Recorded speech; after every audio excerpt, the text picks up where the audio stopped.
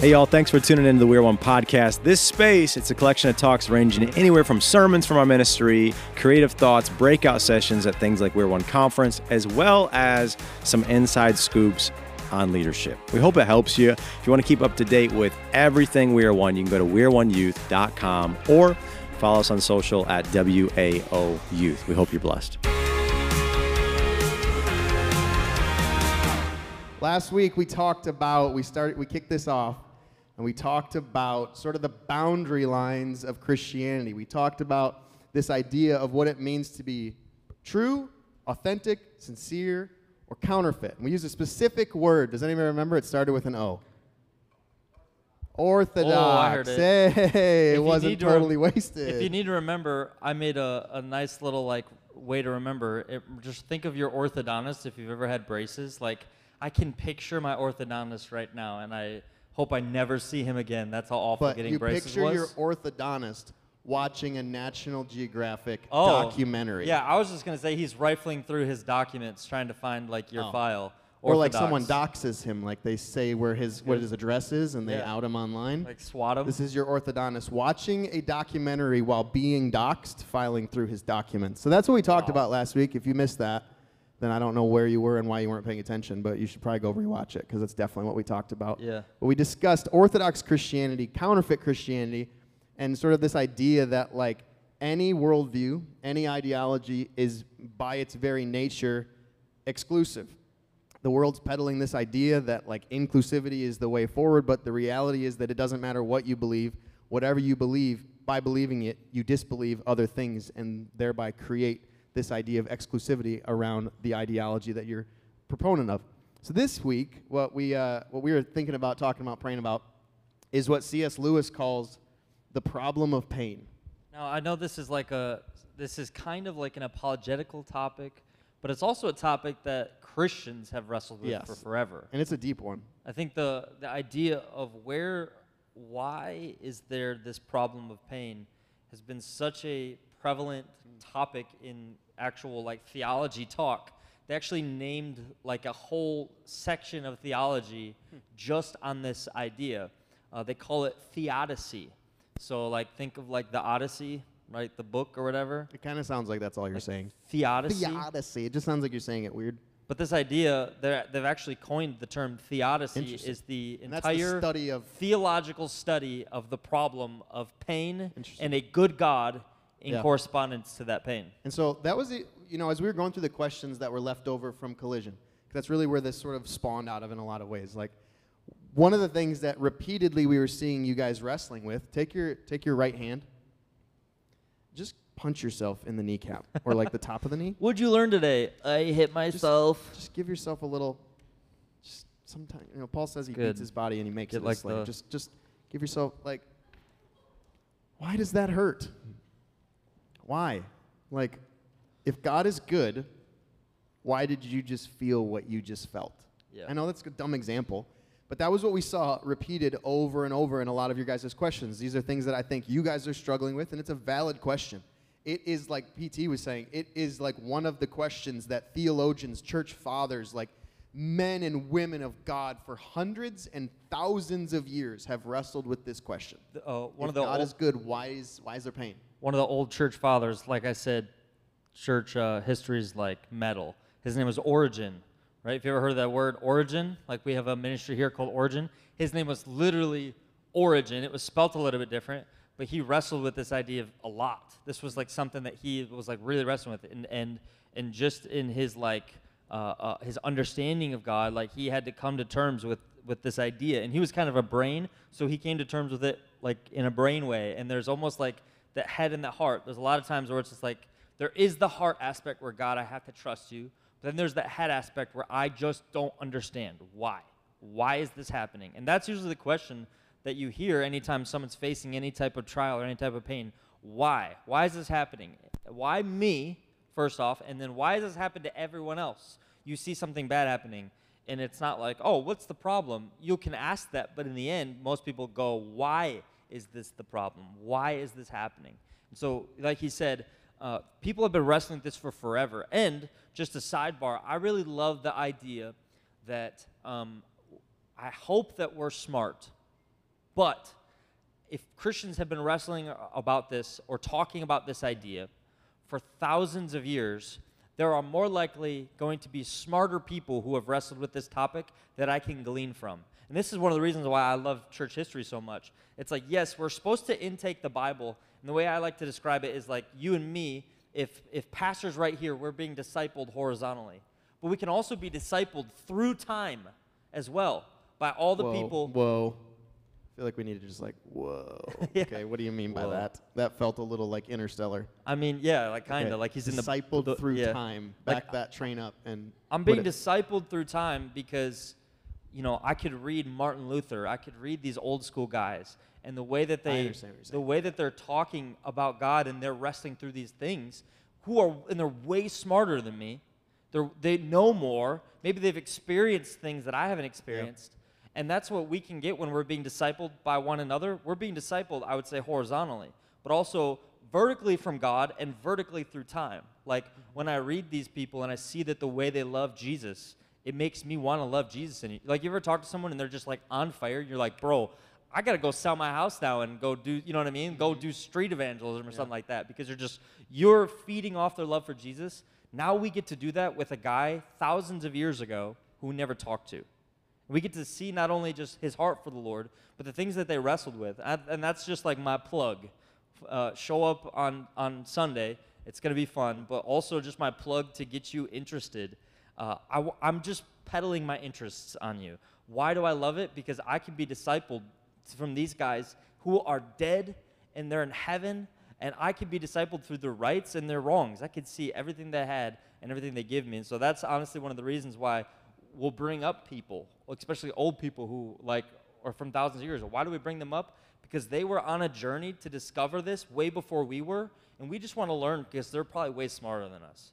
And so as we tackle this subject, this is something that obviously Christians have been dealing with from a head standpoint, but also a heart standpoint, so much so that they made their own whole branch of theology. And not only have they been doing it for hundreds and thousands of years, but the people you're talking about, the people that like really get you like geeking out, these are not people who like, you know, attended church and read the word and like maybe went to seminary. These are the people who like, this is what they spent 30, 40 years devoting day in, day out their whole lives to. These are some people who like decided to sell everything and just go live in a monastery and just like study who God was. These are people who like their lives played it out. So I think that's an interesting concept, being discipled through time.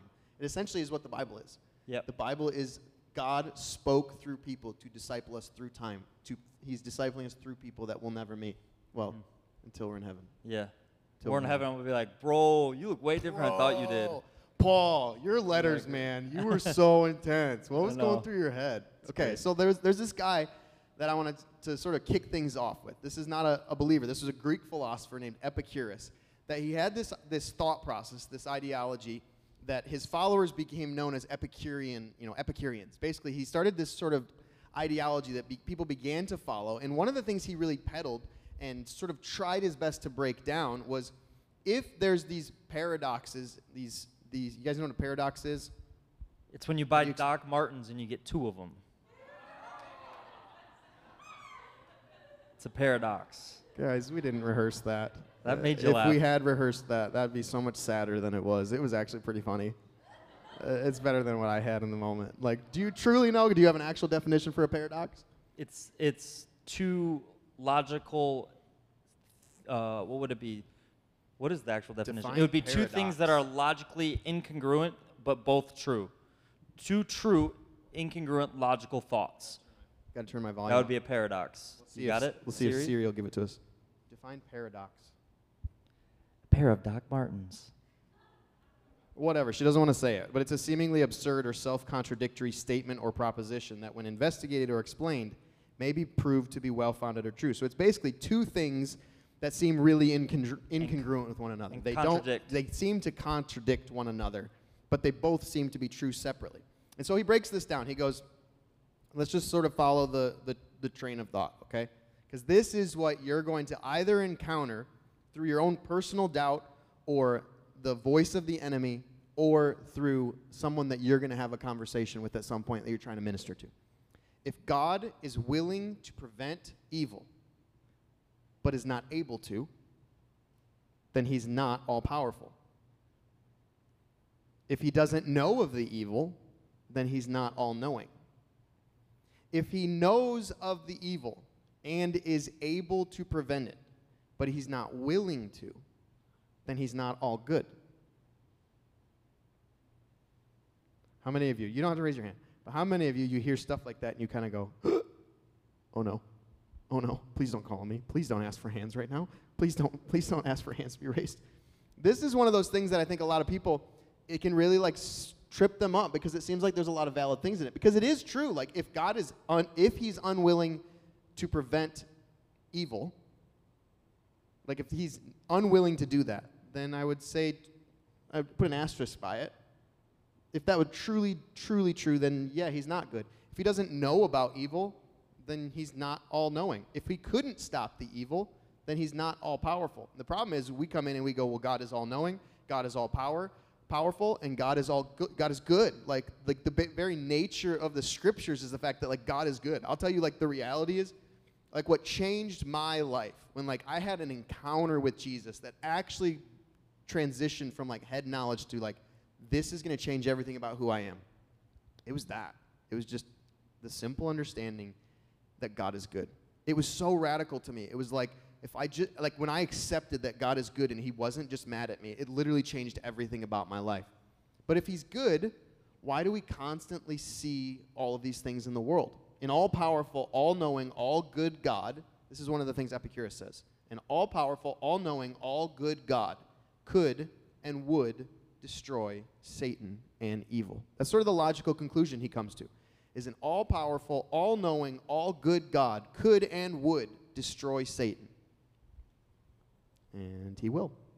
I think I've heard a lot of people put this analogy. It's like if someone's about to fall and you have full ability to catch them, why wouldn't you? Why wouldn't you? You are powerful enough to reach out your hand and grab them. They're about to fall and it's going to hurt and it's going to be obnoxious. Like they're going to be screaming. It hurts, you know what I mean? They're going to be in a lot of pain. Why would you, the bystander, allow them to go through that pain if you're standing there and you're just watching them? Now, I think we need to break down this thought process. To answer your question, there's a couple different reasons. Yeah, because maybe you pushed them. I do this with my kids all the time. Sometimes it's just entertaining. Yeah, that is sometimes. Dude, that is true. Nothing's better than seeing like someone really fall. what we're gonna get into though is a lot Unless of times. It's you. A lot of times there's a lesson inherent in the fall. Yeah. And I know that's ultimately what we're going to break down. I know that's kind of the obvious elephant in the room. There's a lesson in a lot of pain. But a lot of times I just let them fall because I know that then they'll learn how to not fall the next time. That's part of it. But sometimes it's just funny. What were you saying? No, I think that in the end there are a lot of like these explanations to these like individual circumstances. But what he's saying, what Epicurus is saying is like, how come I see all these bad things and God is all powerful, all good, and he's not intervening? And I think we've all probably heard this from somebody in our life. I've heard this so many times. I would do Bible study in jail, and they'd be like, oh, I don't believe, That's essentially their thought process. And what I loved is I'd be watching them, and I'm like, dude, you're in jail, bro. You're part of the problem. You know what I mean? And I think what we need to do is we need to define some terms, because people like to make this claim without ever looking at themselves. Like, it's like if you were the perfect person and you wanted to make the claim about why everything's bad, you're terrible also, by the way. You're included in on this terribleness. If you were perfect, maybe you might have the right to point a finger. But in the end, we're all awful. We're terrible people. We've done awful things. And even if we haven't maybe, like, pushed the kid, maybe we thought about it, man, that would be so nice to just push that guy. Like, dude, just knock him over, right? You all right? We all, I think. Okay. I'm just venting some of this out, some of this pent-up rage. Try this. Yeah, this okay. helps. That works, the pain. But we need to break down a couple of these thoughts, like when they say, if God is good, why does he prevent pain or suffering or evil? I think we need to break down a term is what is good? And what is evil? And what is evil? This is the first thing that I felt was fascinating when like reading and studying this paradox, because ultimately it becomes easy to go, okay, if he's willing to prevent evil but he's not able to, then he's not all powerful. And we know he's able to. We know he's capable of doing that. But if he knows about it and is able to prevent it, but he's not willing to, then he's not all good. That's the claim. And I want to make sure that's really clear. We're not quoting a church father or the Bible here. We're quoting a secular Greek philosopher. So this is something to contend with. This is not something to just receive as truth. This is something that we're going to pick apart. So I want to make sure that's really clear, that this doesn't get like snipped out in a reel and it makes it seem like we're like worshiping Epicurus. Like, that's the hard part, though. Yeah. If he knows about it and he's able, but he's not willing, then he's not good, right? It becomes easy to go, well then he's not good. And what I thought was really fascinating is as I was looking at this, is I thought to myself, okay, actually I feel like the Lord said, okay, flip it. We go, okay, Lord, if you're really good and you're all powerful and you're all knowing and you know something bad is happening, why didn't you stop the Holocaust? Why didn't you stop this evil thing? And there's like sort of an air of like, I think there's good intentions behind that. Like, I think a lot of these things, there's good intentions behind it. We want to see people not have to suffer. There's sort of a good heart behind it. But the reality is, if you flip that and God goes, okay, you just asked me to intervene and stop evil. You want the Holocaust to never have happened. And a lot of people would agree with that. It's like God wanted the Holocaust not to happen. But you're now asking him to intervene, go against man's free will, and to stop evil. So now you have to define what's evil. Because now God goes, okay, you want me to stop evil, and what you mean is, God, I want you to stop the Holocaust, but I want you to let me keep sleeping with my girlfriend. What you mean is, I want you to stop world wars. I want you to do away with famine, but I want to keep looking at porn. What you mean is, I want you to like take this evil tyrant off the throne, but I want to keep smoking. Like, what we mean is, okay, like, God, go take care of the big evils, but you start going down that road. And now he goes, okay, what's evil? Now, every single evil thing that any human being were to ever try to do, he goes and intervenes. The minute someone's about to get tipsy, he just like makes them start vomiting. The minute you're about to like go too far with your boyfriend or girlfriend, suddenly there's a straitjacket around your arms and legs and you can't move. Can you imagine this? Two people living together, they're in their 30s, but they're unmarried. Like, they're full-grown adults, unmarried, living together, and suddenly they just like are both in straitjackets and sleeping bags, and like it's all zipped up and like sewn to their necks, like not like to their necks, like sewn around their necks. That would be that's a little intense. That's a little intense.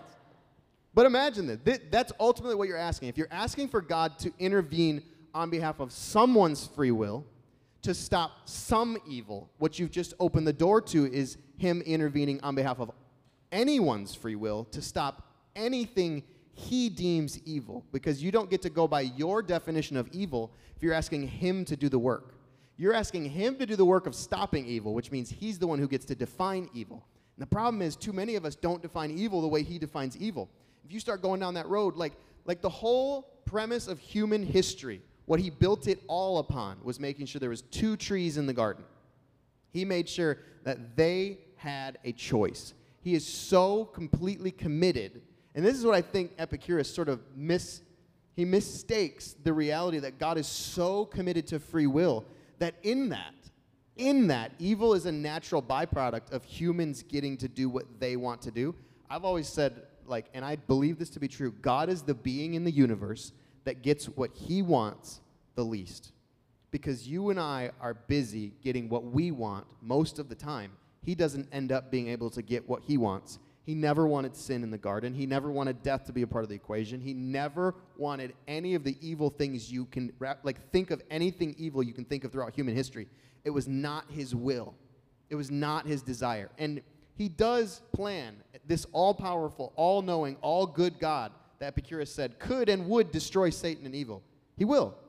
It's part of the plan. He will absolutely destroy it. But it's not going to be on the screen, but 2 Peter 3:9 says this: "The Lord is not slow in keeping his promise, as some understand slowness." Meaning, okay, if God's good, why hasn't he stopped these things yet? Because he sees the big picture of all of human history, not just the tens of, the few decades you're going to live on this planet. Like, he sees the whole picture from beginning to end, and he sees it simultaneously. So he's not slow in keeping his promise, as some understand slowness. Instead, he is patient with you, not wanting anyone to perish, but everyone to come to repentance. That's 2 Peter 3:9. His desire is that he would be slow and patient with mankind. Why? so that they could actually come to repentance, because he does not want anyone to perish. Like, that's God's will, that no one would perish. I also think, too, I'm going to make somewhat of a generalization here when you're talking to this type of person.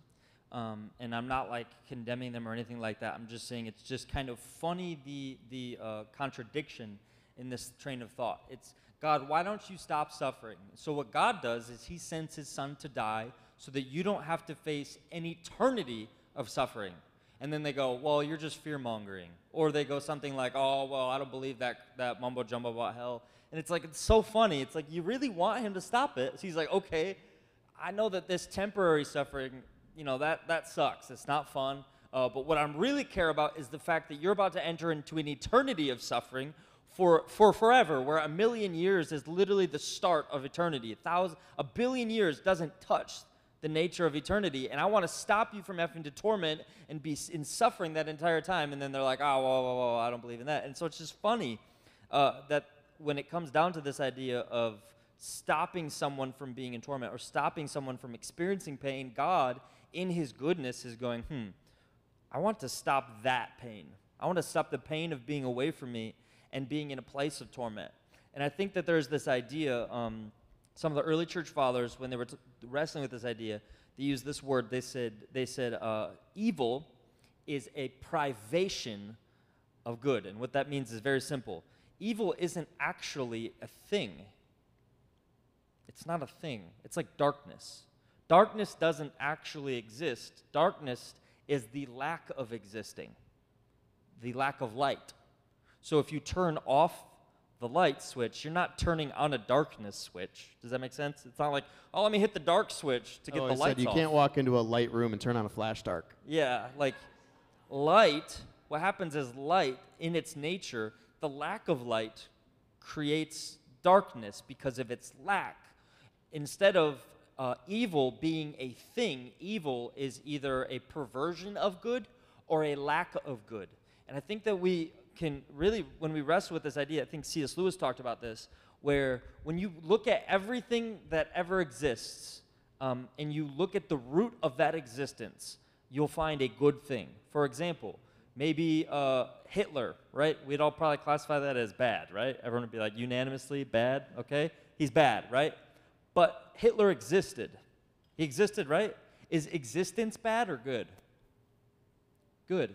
Like, I'm glad that things exist. It's a good thing. So at the root of it, it's good. But over time, it perverted away from the goodness. And C.S. Lewis uses this analogy of like a keyboard. And what happens is there's no such thing as a wrong note on the keyboard. It's only a wrong note in the timing that you play it. And so if I'm trying to play a good song and I play the wrong note, you'll be like, whoa, dude, don't play that. Don't play that. What he's saying is, in its base, everything that is has a root of goodness, has a root of something that's good, and evil is only a perversion of the good or a lack of the good. And when we think about hell, too, this was actually one of the questions, like, why? Why hell? And part of the answer is hell wasn't originally created for us, but why is it a place of torment? And I love this theological thought that hell, it's not like God went in and started, like, striking matches and, like, lighting the fire, so he's like, oh, I'm going to really get them to burn. Like he's trying to get a Boy Scout badge. Yeah, like, oh, I'm going to really get these guys, ha, ha, ha. I think it's more of God left, and if God is all good, then there's nothing but bad. That's good. And so anywhere he removes, you know how he created a hell?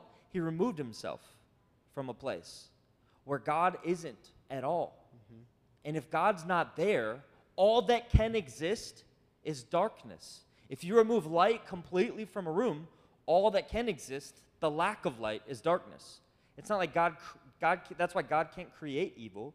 All he can do is remove himself from the situation in order for evil to then come in. And we see that happen in a lot of instances in the Bible where God basically removed himself. He's like, all right, I'm out. Especially with the Israelites. He'd be like, okay, I'm going to give you over to what you desire. And when he gives us over to what we desire, what happens is darkness comes in with that desire. Yeah. And darkness comes, we're inviting darkness in, and then at the same time we're going, God, why is it this way? Why is there so much pain? He's like, okay, let me come in and help. And then we push him away.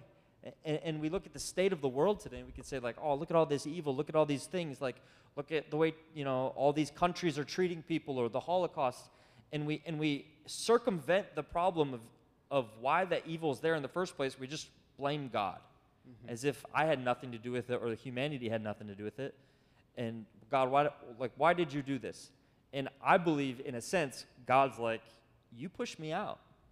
Yeah. Like, I was giving you exactly what you wanted. And evil is a privation of good. It's a lack of good. And so when we look at this problem of pain, or even this problem of suffering, because I think we need to distinguish the two. Yeah, go ahead. I think suffering and pain, or suffering and evil, I would say, are both painful, but they're different. And the way I've heard some people kind of make this distinction is suffering is just the cause of us being limited people. What I mean by that is, you're not going to live forever. Everyone's going to die. And everyone's going to stub their toe. And you know why? Because you're a human. Like, you're not Superman, dude. Like, Clark Kent. Like, you're not him. So it's going to hurt. And that's just the nature of being human. And we were even talking about this. Adam and Eve in the garden, they might not have felt like everything that we feel in this way, but they were limited, right? There's nothing in there that says that they grew wings and flew. So they had limitations. God's creation has limitations. But now, imagine his creation without the covering of his goodness, and those limitations will just play out. If you walk into a woods and a tree falls on you, that's because you can't look around and be like, that's evil. All you can say is, that sucks. Jesus actually spoke to that. It's not going to be on the screen again, but like, there's a moment where they go, he's healing a man, and they go, Lord, who sinned, this man or his parents, that he was born blind? He goes, no one sinned. He was born blind that the works of God might be displayed in his life. And then he follows it up and goes, it's like the tower in Siloam that fell, and I think it killed like 18 people. His point is, they were neither righteous nor unrighteous. The point wasn't they were good or bad people. Yeah. The point wasn't they were followers of God, so they escaped the tower falling on them, or they were not followers of God, so the tower fell on them for punishment. The point is, he says, the rain falls on the righteous and the unrighteous alike. Like, the point is that we exist because of the fall of man, because of the fall of Adam and Eve. We exist in a cursed world where cursed things take place, where things outside the will of God take place. And that's, I think, something that's hard for people to wrap their heads around, because it's like, well, he's God. Nothing happens that he doesn't want to happen. That's so unfair.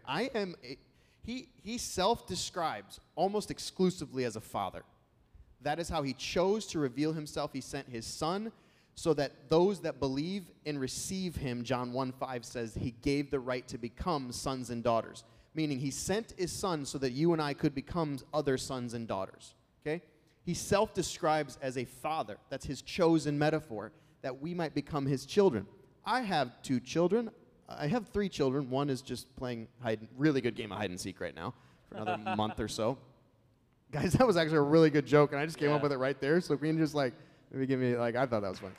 No. That was too much. Tone it back, Nova. Tone it back. But I have 3 children, and most of the things they do are against my will. Like, most of what they do, I don't want them to do. Think about your own life. You have parents. Yeah, you get where I'm going with this? Think of the number of things you have done with their last name, with the first name they gave you, with their money that they put either on your card or in your wallet. And think about whether or not they would be pleased with the things you did with those resources. It's no different with God. You, bearing the name of your parents, bearing the resources of your parents, are doing tons of things against their will that they would not want you to do. And it would be easy, it is easy, because if somebody finds out, they're going to go, you were raised better than this. When somebody finds out what you're doing, they're like, it's a stain on your parents because you did something now with their name and with their resources. In reality, your parents are going to be like, I'm going to kill you. Yeah. Because I told you not to do that, and you're grounded, and I'm taking away that money, and I'm taking away that car, and I'm changing your name, okay? Because you know intrinsically it's a poor argument to say that because something happened, God wanted it to happen. Just because two human beings, even two human beings of the same household, take it a step further. A lot of times people do this. They go, well, I'm not part of the church because Christians are crappy. Christians are mean to each other. Well, yeah. Well, I don't believe in God because Christians suck. Yeah, absolutely that's true. What do those two things have to do with one another? I'm confused. I believe in God because Christians suck, because I recognize that I'm not a Tylerian. Tylerian? Hey. Tylerian. I mean, Jillian is, I guess. Tylerian. I am a Christian. My basis for how I live is not based on him. It's based on Christ. It's based on Jesus. And Jesus has done nothing to me that went against the will of God. Jesus literally came and said, I do nothing of my own will. I only do the will of the Father. That was his whole point. Why? Because he was the direct, he was the fix to Adam and Eve. He was the fix to all humanity. Where all humanity, before him and after him, we've spent our time doing our will. One man came and did exclusively the will of the Father. And that's why we base our lives on him. That's why we're Christians and not anyone else. Because it's not fair to say, well, I find pain and suffering within the church, so that means God doesn't exist. I find pain and suffering in the world that God created, so that means God doesn't exist. No, that just means that God needs to exist more in that situation. That just means that those people in that moment need to pull God's will into the equation. They need to stop what they're doing and they need to go, God, what do you want here? Because if they did that, what you'd find is the fruit of the Spirit. When that happens, when you stop and you go, God, what do you want? And you actually read the word or you hear from him or you get good godly wisdom and then you go and apply it. You know what happens? Without you even having, without you being the one to produce it, suddenly comes love, joy, peace, patience, kindness, goodness, gentleness, faithfulness, self-control. These things that are birthed and exclusively come from the Spirit of God himself, those are the things that become present when his will is enacted in that moment. But most of the time, most of us spend our time getting what we want so that God can't. You know, I'm reminded of when you were talking about that father analogy. It's I can't remember where it's at in the Old Testament, but basically God's talking to Israelites being like, dude, you're embarrassing me in front of all the other nations. You're terrible. And I Why think are you the way that you are? We can easily do this game with God where we're consistently expecting him, God, meet these needs for me. Yep. And in return, that's when I'll give you my life, when you do these things. And when I've talked to people through this idea, where they'll be like, if God's real, do this, or God's real, why does this happen? Essentially what they're doing is they're placing themselves above God.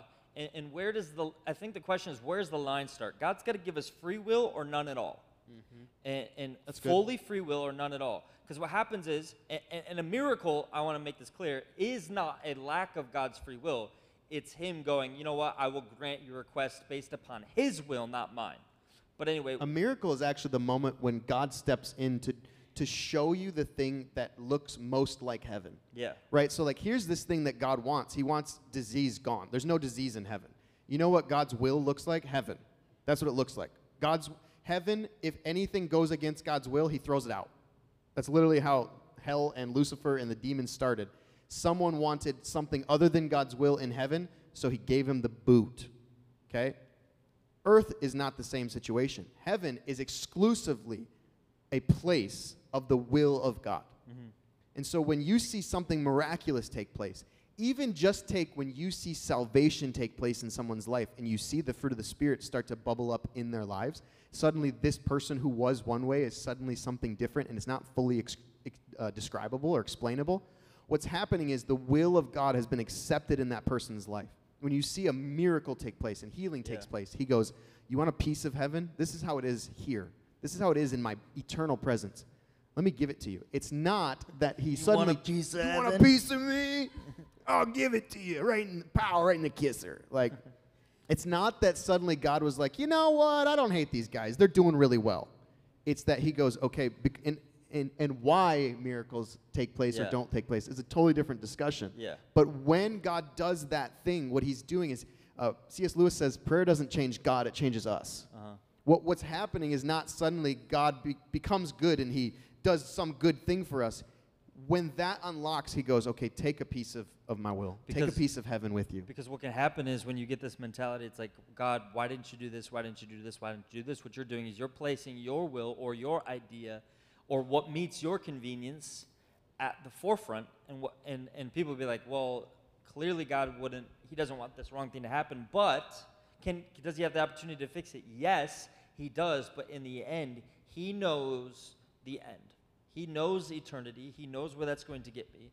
And so I have to submit first to his will, because if I don't, what I'm doing is, and people can't draw the line, what I'm doing is I'm saying, God, you meet my needs. Okay, he meets my needs. Let's say, I say, God, let this happen. It happens. Wow, that's amazing. It's a miracle. It's awesome. And then I go, let this happen. And I start actually taking him and using him like a genie in a bottle. Instead of submitting myself to his will, he now has to submit to my will. Because now that he did this thing, now I want you to meet this need and this need and this need. And they go from needs, because we do this as humans. We blur the line between wants and needs super, super bad. We blur, you know what we need right now? I need Starbucks. I really need Starbucks. If I don't have Starbucks right now, I'm going to die. Yeah, and so we blur this idea of need. So when God says he'll meet your need, we look at this and the blurring of need to convenience will happen so quickly, where it's like, God, now I want you to do this, and God, I want you to do this, and he's just this cosmic maid who's there to clean up my mess and make my life convenient, which is the complete opposite of God. And so if I submit myself to God and say, God, I'm petitioning before you, I'm asking you of this. If you meet my petition, you are good. If you don't, you are good, because I have to trust in your will, your thoughts that are higher than mine. And this idea has to first settle into our heart before we can wrap our mind around these ideas of suffering and of evil. We define suffering. Suffering is just the cause of our limitation. We're limited. And evil comes from someone or something being purposely put upon you to cause you suffering for no reason. I like that definition. It's suffering for a chaotic or no reason, I guess would be the best way. So put some examples to that. I punch you as hard as I can in the face. So let's even go historically, suffering, hurricane, yes, typhoon. Evil. It's just the nature of the curse on the earth. Yes. Evil. Hitler. Yeah. Pol Pot. Mao's China. Yeah. Evil. Stalin. Yeah. Those eras. Evil. Genghis Khan, right? These things, and you notice there's usually a person attached to evil.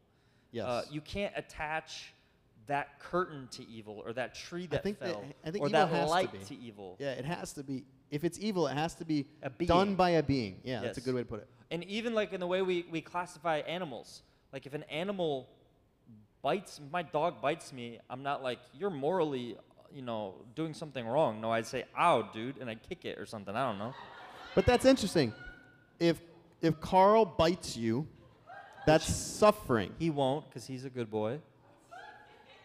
He won't bite me. Your stupid snake might bite you. Yeah, Do you still have that snake after you dude, got dude, married? dude. Jillian, No, you yeah. accept... What's wrong with you? Funny story. I hadn't fed him in a long time. It was like 4 weeks, which is not that abnormal. But I opened up his bin, and dude, he stood up this high. No joke. Like, just nah, nah, nah, nah, nah, nah. Yeah. But if he bites me, Okay, so if Carl bites you, yeah, that's suffering, because that is a non-conscious being. Like that is a soul-ish animal, meaning a dog is soul-ish in the sense that it is different than a gnat. It's different than a fly. You could step on a fly and you'd feel nothing. A dog would be considered philosophically a soul-ish animal. Okay, so suffering comes just by his nature. He's just a dumb animal. He's going to bite you. Yep. That's suffering. But if you kick him, that's evil. yeah, Do you understand the difference? sometimes. Well, for the sake of our argument, Yes, don't yes, make it yes. confusing. Like, you kicking Local the pastor dog. kicks dogs. Yeah, you kicking your dog, that's evil. Yeah. Because you are, and let's specifically say, if Jillian trips and falls into you, Yeah. and you get a giant bruise, that's suffering. If you turn around and clock her, that's evil. Because let's make sure it's now between. No, he's saying give her the time. No. Here's the I'm saying let's just make it 12:30. let's make it between two human beings, so that you can pick apart the argument if you say, well, it's just a dog. Like if it's between two human beings, yes. if it's an accidental thing or it's just a part of the curse, Yep. that's suffering.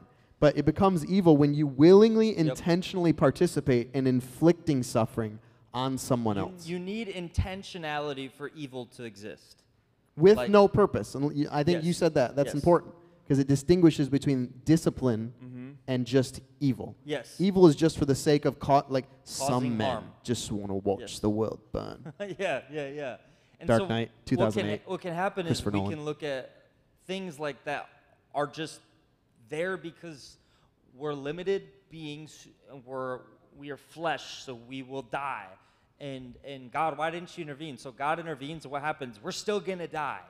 Like as tragic as it is for certain things to happen, because we're just existing in a place where we're limited and we're eventually gonna die, and entropy exists, and the world is falling apart, and we're trying to build it up as it's falling It's apart. one of the most fascinating things about miracles. Yeah. It doesn't matter what he heals you from, you're still going to die.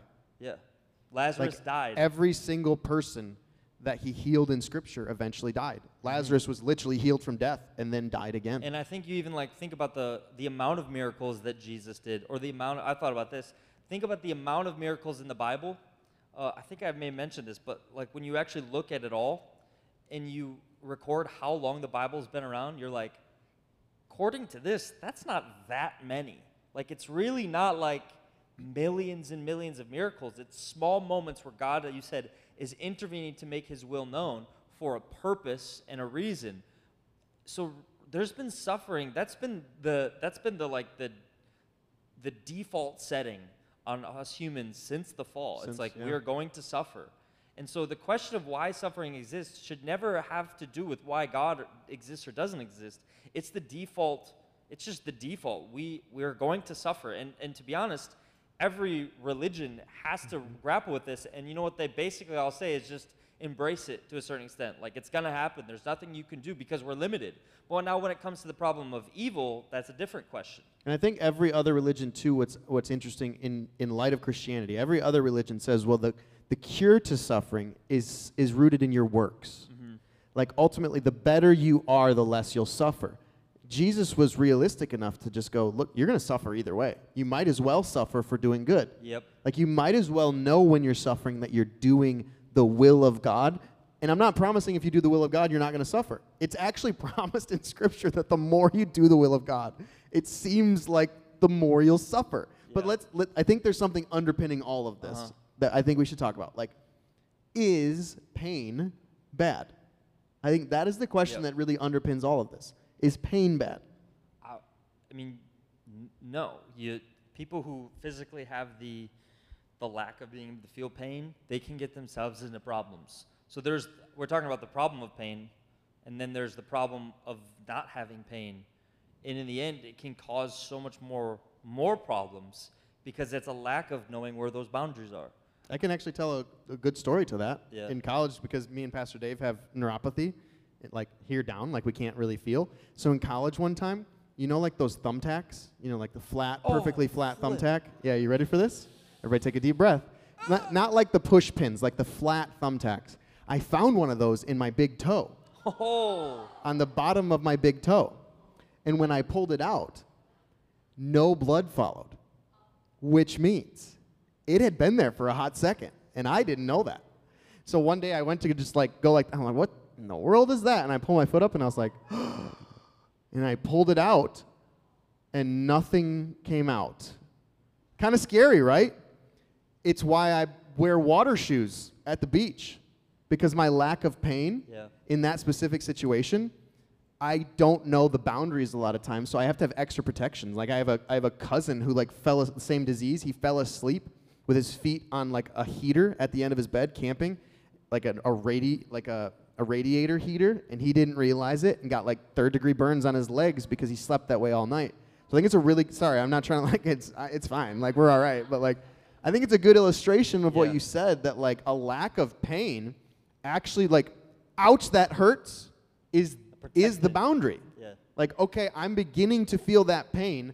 That's how I know to backpedal a little bit, or if it's something that, and I guess maybe this is the question, is all pain a boundary from which I must backpedal? I think that's the question. Sometimes a pain is the creation of the joy through that pain. That's good. Like when you work so hard on something and you see it in its full creation, that's so enjoyable to watch. Like I think we were talking about this idea, no pain, no.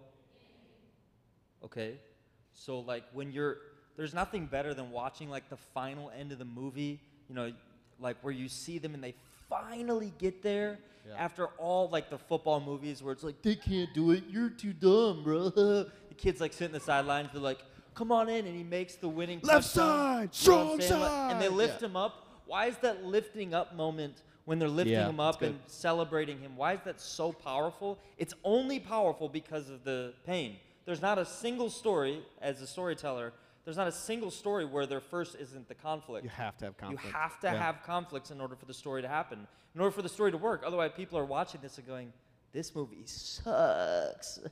It is literally why people hate Hallmark movies and why people love Hallmark movies. So the people who love Hallmark movies because there's no real conflict. Nothing really all that bad happens, and they just don't want to have to feel anything. It's just this Everyone else is like, this is the most boring thing I've ever seen in my life. And you're not processing why, but ultimately it's because there was no pain. Like when Batman goes and trains with Ra's al Ghul and like has to like make his way back, and what he goes through like to become the hero that Gotham needs, nay, deserves, that's different than, uh-oh, my last boyfriend broke up with me, and so now I need another boyfriend. Before the Christmas party, I have to have a date because I'm going to RSVP I'm without a boyfriend on faith that one's... like, you listen to that, you're like, dude, that's not real problems. Yeah. That's not real. And you intrinsically know that when there's a lack of pain, there's a lack of conflict, there's a lack of pushing the story forward. Like, there's a reason that ice baths are so popular right now. Why is that? That sounds awful. I was talking to Pastor Dan, and he was like, he doesn't do ice baths. He just gets in the shower and then turns it on. You know, it's not even a cold shower. He just doesn't wait for the water to warm up before he gets in. He stands there while the water becomes warm, and I was like, man, that's the version of it maybe I could do, but I still haven't tried it because it sounds awful. It's just torment. But why are people doing it? Why is it so trendy? Because we recognize that from the pain, there seems to be great physical and biological gain. There seems to be, at a cellular level, something positive that comes from the painful experience. And we all know this. It's why people work out. It's why they study hard. Yeah. It's why they put in a lot of effort into projects. It's why they try really hard and focus at work, because the pain and the lost evenings and the lost free times might end up leading to the promotion. And we recognize that there is ultimately a gain in the long run that is worth the pain in the short term. And it's so intrinsic to like how humans operate every day. And yet, all of our questions are like, well, if God's real, then why do I feel pain? You're like, well, why do you work out? What kind of question is that? If God is real, why do I have to work? Hey, that's actually a good question. Yeah. If God's real, why do I have to work out? Why, God? I will grapple with that one the rest of my life. I think what were you saying? There's this idea, too. I love it. He's this like Russian philosopher. He basically paints this picture, and he says, if you let man essentially just eat as much as he wants and do everything that feels good and stuff like that, you know what people are going to do? They're going to just find a way to cause problems because we like to feel something about being human, and pain is so intrinsic to humanity that if someone doesn't feel even like emotional pain, they're like inhuman. There's actually a word like psychopaths. Like they don't feel emotional pain. Yeah, they don't feel empathy for you. And so we would say they're actually less, like we would say that they're not developed in their humanity. And we would call them inhumane in a sense if they're struggling with that, because it leads them to bad, terrible things. It leads them to cause more pain in other people because they They can't sympathize with the pain of other people. And so this idea of pain is so part of us, it's almost like weird and non-human to be able to communicate to someone who doesn't experience that type of pain and who doesn't experience any emotional pain. Even if it's physical pain, they're not experiencing that emotional pain. And I think that it's so embedded within us. So if we're asking God to remove all this, what we're saying is remove the thing within our lives at this point, before heaven, obviously, that makes us human. Suffering is what binds us together, in a sense. It's like when you have to go through something, and you go through with someone, your like soul is tighter with them, in a sense. Like it's why the military, they leave and they have such a tight connection, because the pain that they face together. And if everyone's just think about this, like if everyone's just like everything's going great and amazing, you see like those guys from Dubai like climbing up on tops of buildings and standing on the edge. You ever see those crazy weirdos? You're saying like that's the byproduct of like no problems. What they're doing is they're saying everything's so been true. handed to me. Yeah. Everything's been handed to me. I don't experience much pain because I've been handed so much money, so much opportunity, and so I have to do something to bring myself close to the edge, literally and metaphorically, in order to experience something of what it means to be a human. Because as humans, we have to face this suffering in a sense that creates courageousness. And it's not just like frilly language, it's embedded within us. Like God embedded within us this spirit to face pain and to face it to get to the other side for a cause. And so if evil is the intentional cause of suffering and pain for no reason, then that means that suffering and pain for a reason is part of our meaning as humans. It's part of what we do. And that's part why of the call. That's why like I read this verse in Romans 5. Because we know that suffering produces perseverance character, and character hope. And hope does not put us to shame, because God's love has been poured out into our hearts through the Holy Spirit who has been given to us. So what he's saying is you will go through suffering, but it's not for no reason. So we have these two alternatives. We have God loves us, cares for us. He obviously knows that we're going to suffer, but he's not going to not give us something, or he's going to give us a purpose in the midst of suffering. It produces perseverance, character, hope, that I can receive hope from the Lord when I'm in the midst of suffering. Or the alternative is I suffer for no reason, that everything that happens is suffering for no reason, the exact definition of evil. So I can live a life of good in following God, or I can live a life where when I suffer, when I stub my toe, there's no reason. I can't get any lesson from that. When I fall, or when I'm in some sort of emotional, maybe I'm in a breakup or a family member dies, there's no reason. I can't really find a purpose out of that. It's just evil, because you're suffering for no reason. And I think a lot of times people can look at it that way, but what's so good about being a Christian, it's not just us feeding our hopeless optimism into it, but it's us going, I know this sucks, and I know this is terrible, and this is hard to grapple with, but I'm going to just try my best through the Holy Spirit to receive some hope in the midst of this suffering. Because there has to be. This is how I get through it. There has to be hope. There has to be a purpose for this. And God's purposes are way higher than ours. And that doesn't always mean that it's going to be good. I think we were talking about this idea. It's like, you ever see like the classic like Pinterest, like God has a purpose and a plan for your life. You know what I'm saying? I saw this one where it was like, God has a purpose and a plan for your life. And it's like these early Christians being like killed by lions in the Colosseum. God's got a purpose and a plan for your life with all this like frilly font. And it's these Christians being mauled by, and Christians today go like, but the early Christians, you know what they said? Yes, he does. And if that's my purpose, my plan, I still know that it's good, because I look at the full scope of eternity. I have my eyes fixed on eternity. When we have our eyes fixed on the here and now in this moment, it's like this, what's around me. It's so hard for me to see into the eternity. And so one of the other, I would say, like ways to combat this thought process, this theodicy, ways to use this is the eternity argument, which essentially goes, you have a bad day. I heard this one time. You have one bad day. Has anyone had a bad day? okay? You have one terrible day, and then the rest of your year is like perfect. And someone asks you, how was your year? What are you going to say? Great. You're not going to be like, that one day ruined it. Think about eternity. Think about what you get. You suffer through today in this age, and it might be terrible. It might be like the worst day ever. When I say day, I mean your life. And you die, and you're in heaven for eternity. In 2 billion years, what are you going to think about? Oh, that one day. No, you're going to be thinking about, bro, I'm up here, we're partying, and it's awesome.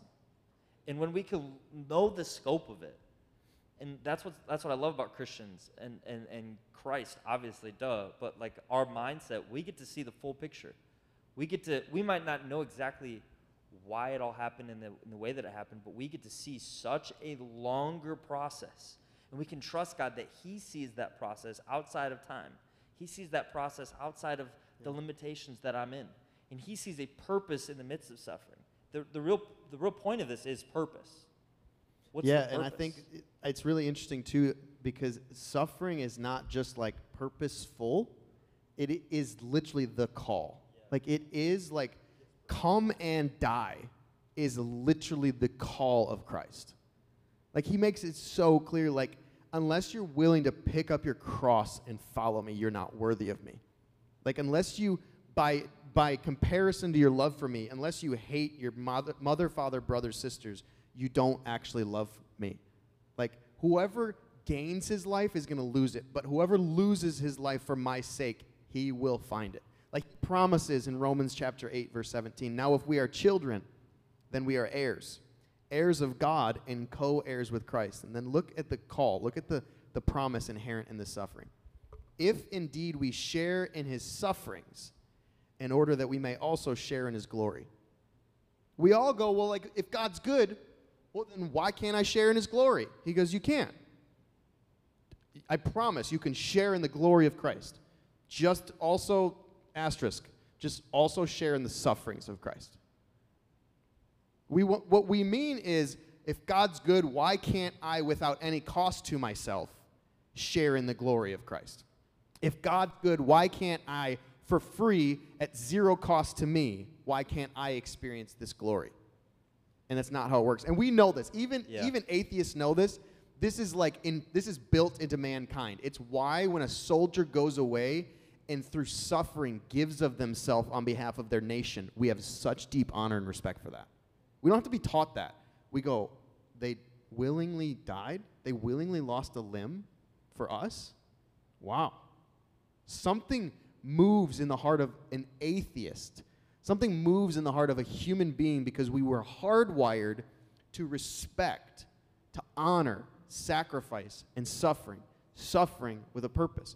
We were hardwired this way. It means something really innate to us, and it's because the promise is that if we will share in his sufferings, if you'll not make it about, okay, well, if God was real, then I wouldn't have to suffer, and you just go, look, he's a father, he's my father, and I don't get it, but I trust him. Like, I don't understand, but I trust you, and I trust that your word that you claim to be true is true, and I've seen the way it's played out in so many wonderful people throughout history, that they understood and they took seriously, if I share in his sufferings, then I might also share in his glory. I want to just share this, and then I'll tell a quick story before I let you take it away. I heard someone say, as I was listening to a lecture on this, Dr. David Campbell said, overcoming fear through suffering is often the beginning of our usefulness for God. Overcoming fear, because what happens is you go through suffering and you go, oh, I made it. You either make it or you don't. So either you get to heaven and you go, it's not so bad, because you didn't make it physically, or you make it through it in an earthly sense and you go, I wouldn't want to do that again, but I see the good that came of it.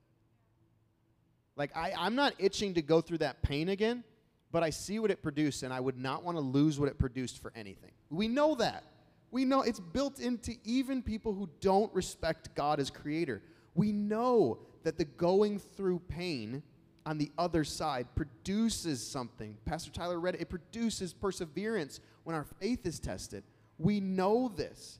Overcoming fear. And what happens is when I go through something that I'm afraid of and I just suffer through it, I'm not afraid anymore. There's a different level of intimacy that I just shared with it, that it does not scare me the way it once did, because I know that I already did it and I'm still here. I'm on the other side of it.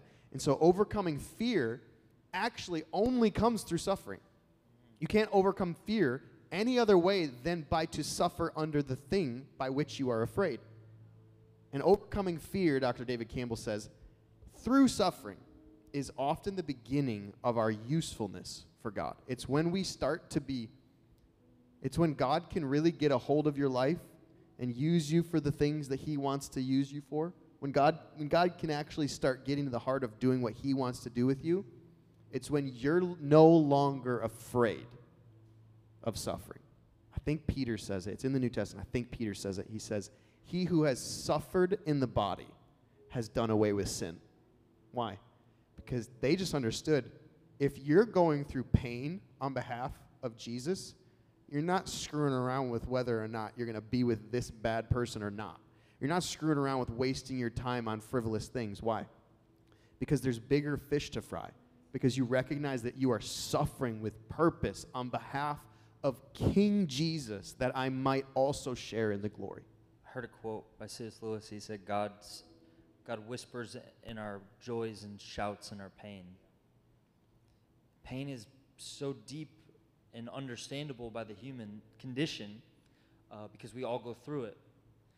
The first book in the Bible ever written, not the first book that you find when you leaf through the pages, but the first book ever written in the Old Testament was the book of Job. If you ever read Job, Job was a man who was righteous. And he was actually righteous because the writer of Job says it, and God himself says it. He's bragging. He's like, have you seen my servant Job? He's pretty awesome.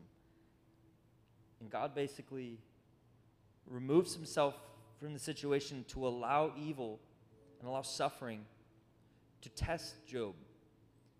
And Job's sitting there with all his children dead, with a nagging wife, covered in boils, sitting on these heaps of ashes, sitting there, going, why? Why? This is the first book ever written in the Bible. The oldest book is the problem of why we go through pain. In Job, he says this, Job 7:20, if I've sinned, what have I done to you? You who see everything we do, why have you made me your target? Have I become a burden to you? God, why is this happening? We can maybe answer theologically why God permits pain. But to know the ins and outs as to what his will is, we don't. We never will. We will, one day. We never will on earth, maybe. Unless he reveals it to you, he gives you a vision as to why something happened. But the default is God says trust. And here's what I love about the book of Job. Job is going through all this pain, all this turmoil. His friends come around and going, bro, you did something to deserve this. He's going, dude, I did not. I didn't do anything. His wife's nagging him, be like, curse God and just die. Get it over with. Job never cursed him, but he came really close. And he talked to God. Like, the way he talks to God, sometimes I'm like, man, that would scare me talking to God like that. That would be like, some people would be like, that's blasphemous, the way he's talking to God. And God said he never did me wrong because he stuck with me, even though he might have said the wrong thing the wrong way, even though he might not have had the correct posture to receive it, even though he wasn't joyful in the midst of it, he still said, God, I'm sticking by you. But he still asked the question, God, why? Why am I your target? Why have you done this to me? Why does it have to be me in this situation? And you know what God says? He never answers them. God says, I'm God. He says, where were you when I created everything, when I did this and this, and I laid the foundations of the earth? Where were you, Job? You don't know what I know. If you read the book of Job, you won't find that answer. We still don't know why Job went through it all. We still don't know why. After thousands of years, after tons of commentaries, after a bunch of theologians wrestling over this idea, after thousands and millions of people probably hearing this story, we don't know why. But we know, and the one answer that God gave him was that God is in control. And there is a purpose.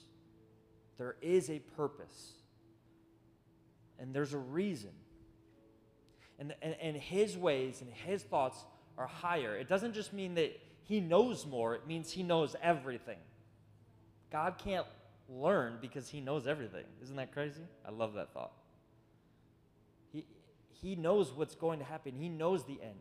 And so just because I might not have the exact knowledge as to why this thing happened or why it happened this way, I can at least know what Job was told by God, which is God saying, I'm in control. So you can trust. You can trust someone who's in control. We were flying a plane one time. I was flying Spirit, which I don't recommend, okay? And the plane's like, starts going crazy. And you start freaking out. How much more would you be freaking out if you found the pilot isn't at the wheel? That he's not actually flying the plane. He's flying the plane. He knows where it's going to go and how he's going to land it. And it might not be our will, but it will be his. And if you can align yourself to his will, you can, in the midst of any turbulence, trust in the end. That end might not look like the way you want it. It might not look like you getting that girl or that promotion, or it might not look like you getting that one thing, or life being easy. It's not going to be easy. It will never be easy. It was never promised you to be easy. But he's always promised that he will be there in the midst of it. And that in the end, not end like the end of the year or the end of this week, but in eternity, you will spend it with him and it will be good. And he has a purpose and a plan for your life. Even if it looks very, very hard. He's flying the plane. He's in control. Where were you? Where were you when God made the foundation of the earth? Who are we to question the Creator? That is a sufficient answer. And the reason I know it's sufficient is because that's God's answer. And it's sufficient because it gives us trust and faith and hope in the midst of all of our circumstances. So can you stand with me tonight? As we just endure in trusting God in the midst of whatever you're going through. If you're going through something, pain, anger, frustration at somebody, if you're going through physical pain or physical problems, or you know someone who's going through something that you're like, man, that just, I don't want that to happen to them. Or man, they're going through something, it is such they're suffering through this. We can pray. We can believe in miracles. We can pray for them. But we have to pray with a heart that trusts. God, your ways are higher than mine. Your thoughts higher than my thoughts. And when I set my mind on the things above and my heart on the things above, what I'm doing is I'm saying, God, your eternity is much longer than my now, than what's happening in the moment. It's so much bigger. So I will trust in your will over mine. If any of you have struggled with God, or you're like, I don't know where he's at, or maybe you're just saying, God, I want to trust in the midst of a world that's suffering. You have two options. You can either trust in the mysteries of God, and there'll still be a mystery, or you can trust in the mysteries of a purposeless life in which suffering means nothing, and you'll have ignorance as to why, and that ignorance doesn't matter because there's no reason through the suffering. If you say, I want that Christ, I want that God who can come into my life and give me purpose in the midst of problems, give me purpose in the midst of pain. What I want us to do is bow our heads and close our eyes. And I'm going to say a prayer, but before I do, I want you to just indicate with a hand. And that hand is saying, that's not saving you, it's just saying, I need that God to come into my life. If that's you, you say, I need Jesus in my life. I want you to just raise your hand and put it down. Thank you. I need Jesus. I'm going to go through pain. Pain is promised, but I want a reason. I need a purpose in the midst of it. Anyone else? I want us all to say this. We're going to go back into a time where we just proclaim the trust we have in Jesus. But I want us to say this prayer together. Say this with me. Say, Jesus, I believe there's a purpose for my life. It might not be fun. It might not be always what I'd like it to be. But I trust you. And I believe in your ways. I believe in your purpose. God, I will follow you the rest of my life and into eternity. Everybody in the house said, come on, say it with me. Amen. Amen. Come on, give a hand for Jesus.